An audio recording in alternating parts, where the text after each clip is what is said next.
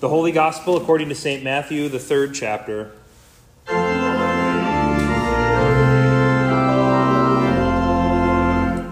Then Jesus came from Galilee to the Jordan to John to be baptized by him. John would have prevented him, saying, "I need to be baptized by you, and do you come to me?"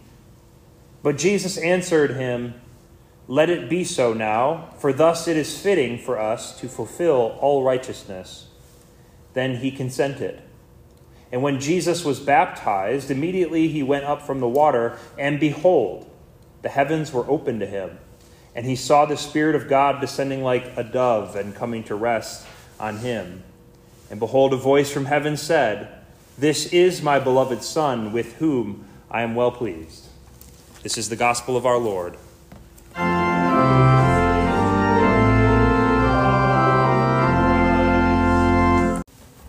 Today I want to focus on our Joshua reading. It's been too long since we've been in the Old Testament. Moses and the Hebrews, they were delivered from slavery in Egypt. God saved them by leading them through water, right? But the Red Sea. When Pharaoh's army followed the Israelites into the water, God then closed the waters. And we remember this in the American spiritual. Pharaoh's army got drowned. All right? This is a good one. I sing it to my son. What that means is God uses water both to deliver his people, but he also uses water to punish and put to death.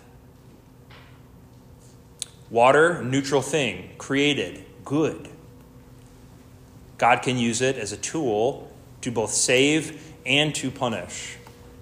In the book of Romans, Paul writes that when a Christian is baptized, he or she is baptized into Christ's death, united with Christ in his death. In baptism, Paul writes, a Christian is also united with Christ in his resurrection, his new life. The Christian comes out of the water as he went into death. He comes out new, like Christ coming out of the tomb, coming out of death. You may remember that from our funeral liturgy. Now, in this way, the baptism of the Christian, through simple water and Christ's words, joins the Christian to Christ's death and eternal life. So, by faith, one is joined to Christ's death and resurrection, believing his promises. And what I hope maybe pushes you a little bit today is that also means that by faith, the Hebrews of the Old Testament, who believed God's promise of deliverance and followed him into the water, were also delivered by faith and joined to Christ, his death and his resurrection. The Hebrews were delivered from bondage, led by faith through water. You were delivered from bondage to from the devil, from your guilt, from the sin that you inherited from Adam, from eternal death, through water, tied to God's word. God was present in those waters and by the words spoken by your pastor that day. If you can remember from just a few weeks ago, the last time I preached on the Old Testament reading, we talked about the Hebrews grumbling against God and Moses struck God on the rock in the wilderness. And that day was a turning point for the Hebrew people. After this point, God determines that that generation would not enter the promised land that he promised to Abraham. In fact, because Moses struck the rock, God even says faithful Moses will not enter the promised land. Moses would be shown the promised land, however. He would be shown it from afar. He would go up on a high place and look down on the promised land and see it, but never enter. Even he, holy, righteous Moses, could not enter the promised land. Moses saw it and continued to believe God's promise. One day he said, I will enter the promised land in the resurrection of all flesh, but I will never enter the promised land this side of death.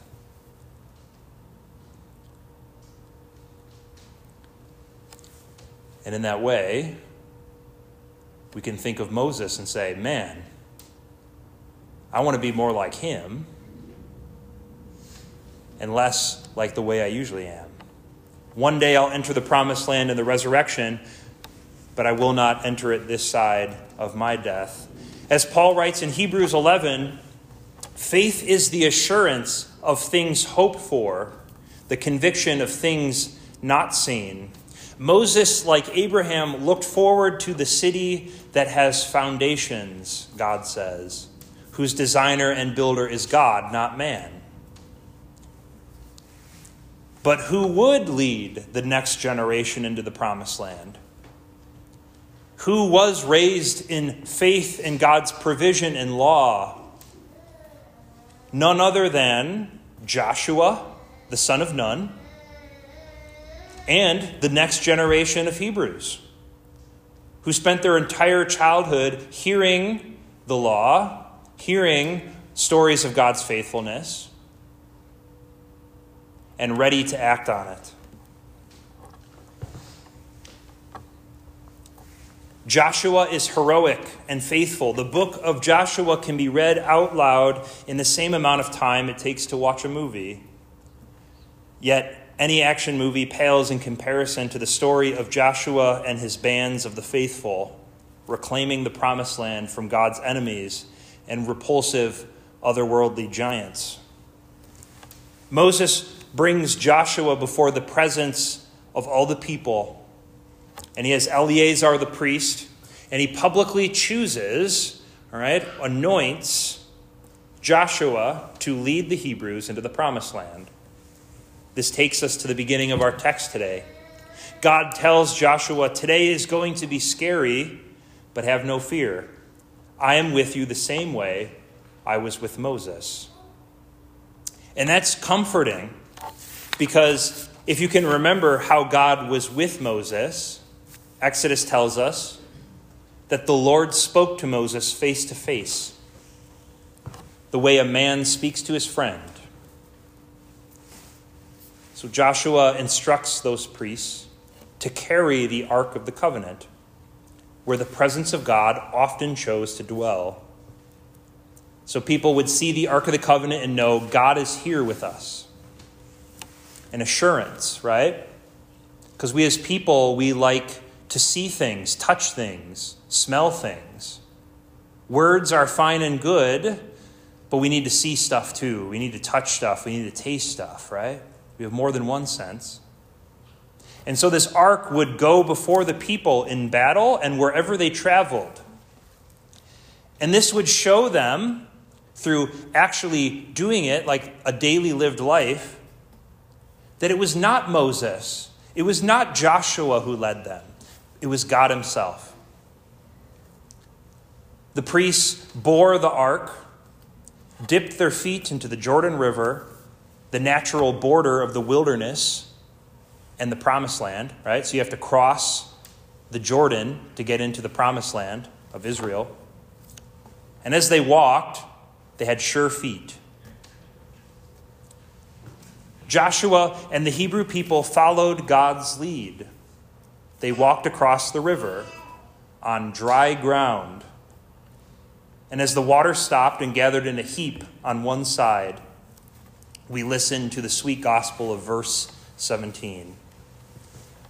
Now the priests bearing the ark of the covenant of the Lord stood firmly on dry ground in the midst of the Jordan, and all Israel was passing over on dry ground until all the nation finished passing into and over the Jordan. Hallelujah. Hallelujah, song of gladness. God has chosen what is foolish in the world to shame the wise, as our epistle says. God has chosen something very simple, water, to deliver his people. And he keeps doing it time and time again. What is foolish to the world, he chooses what is foolish, and this shames those who say that they're wise. But what's cool is this time when Joshua and the people of Israel cross, no one had to die. No soldiers of Pharaoh were harmed in this miracle of God. All right? And why? Well, it's because the generation under Moses, and even Moses himself, they died wandering. They died over there in the wilderness, unable to trust the Lord for their daily provision. But here, God himself, present with Israel, leads his people.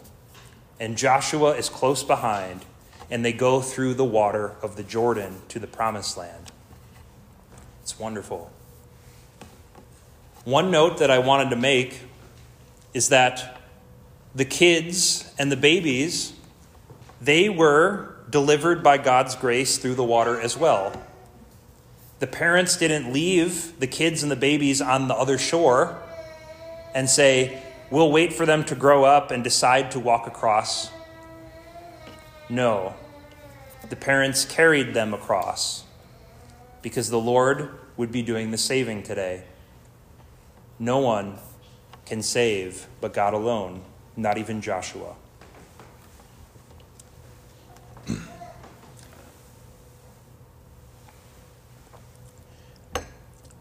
If you couldn't tell, Joshua is Jesus' namesake.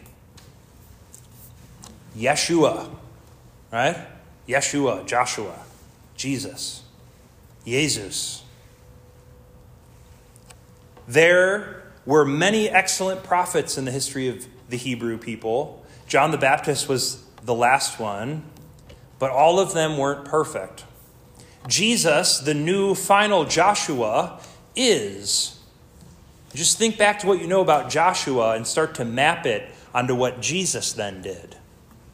Right? Led the people through the Jordan to the promised land. Defeated the enemies of God to prepare a place for us to follow him to. All these things, right? Jesus didn't need to be baptized. No, he wasn't a sinner. And I think that's the weirdest thing about today's feast. Jesus was baptized. He didn't need it. He wasn't a sinner. Baptism is for sinners like us. No, baptism needed Jesus, right? To make it more than the sign or symbol of repentance that John the Baptist was doing. Jesus needed to be baptized. To become life-saving and a flood that washes away sin and saves and delivers by God's action, Jesus needed to be baptized. And Jesus was here.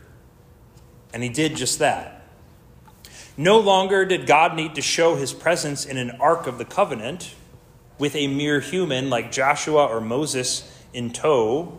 No, God now dwelled bodily in the man Jesus, Yeshua, Joshua. And the God-man Jesus put his feet into the Jordan, eager to enter the promised land to preach the good news as he began his public ministry. And in that water, that day, no sin was washed away off of Jesus. Instead, the sins of the world, past, present, and future, came upon him. And from that day forward, Jesus would take on your sin. Jesus, the man, Joshua, and all the people of Israel, the perfect God who spoke from heaven, all of them were Jesus. And like Joshua's crossing of the Jordan with Israel, no one would die that day. No. Because instead, the one who would die would be Jesus. Instead of Pharaoh's army being drowned and killed, Jesus, bearing your sin and the sin of Moses, failing to keep God's law, the sin of the Hebrews wandering in the desert, the sins of Elk Grove Village, the sins of future generations, the whole sin of the whole world would go upon Jesus, who would go upon a cross and suffer and die. And those sins would be defeated, the power of them in your life too. And he would rise again. And so when you joined Jesus in that water, you joined him in his death. And when you came out, you joined him in his resurrection life. It's over. It's over. You're saved. You are delivered. Yet your baptism remains an active part of your life. It's not in the rearview mirror or past, like many teach. There's no need to say, I was baptized. No, we can speak like the Bible speaks. I am baptized. I am baptized. The same way Christ is crucified. The way that Christ is alive. I am baptized. In those waters, Jesus took your sin, and in those waters, Jesus gave you his life. Heaven opened up not only to him that day, but to you as well. Enter in. It's open for you. You will see the Son or angels descending and ascending upon the Son of Man. Follow him. Daily, the Christian drowns their old Adam in their heart. That's what Luther writes in the Small Catechism. Daily, the Christian is called to, like the Israelites in the water that day holding the ark, stand firm. That's what endure means in the New Testament. Stand firm. God doesn't ask much, right? He doesn't say, go and do that. He says, stand firm. Stuff's going to come at you. People are going to say things about you. You're going to be hurt. Your family's going to get sick. You might get sick, but stand firm till the end. Stand on the dry ground in the Jordan. Endure the attacks of the devil. Hide in Christ's promise in your baptism. Each day remember, though, I am baptized in the name of the Father and of the Son and of the Holy Spirit. I am God's beloved Son, in whom he is well pleased. Hallelujah. Amen.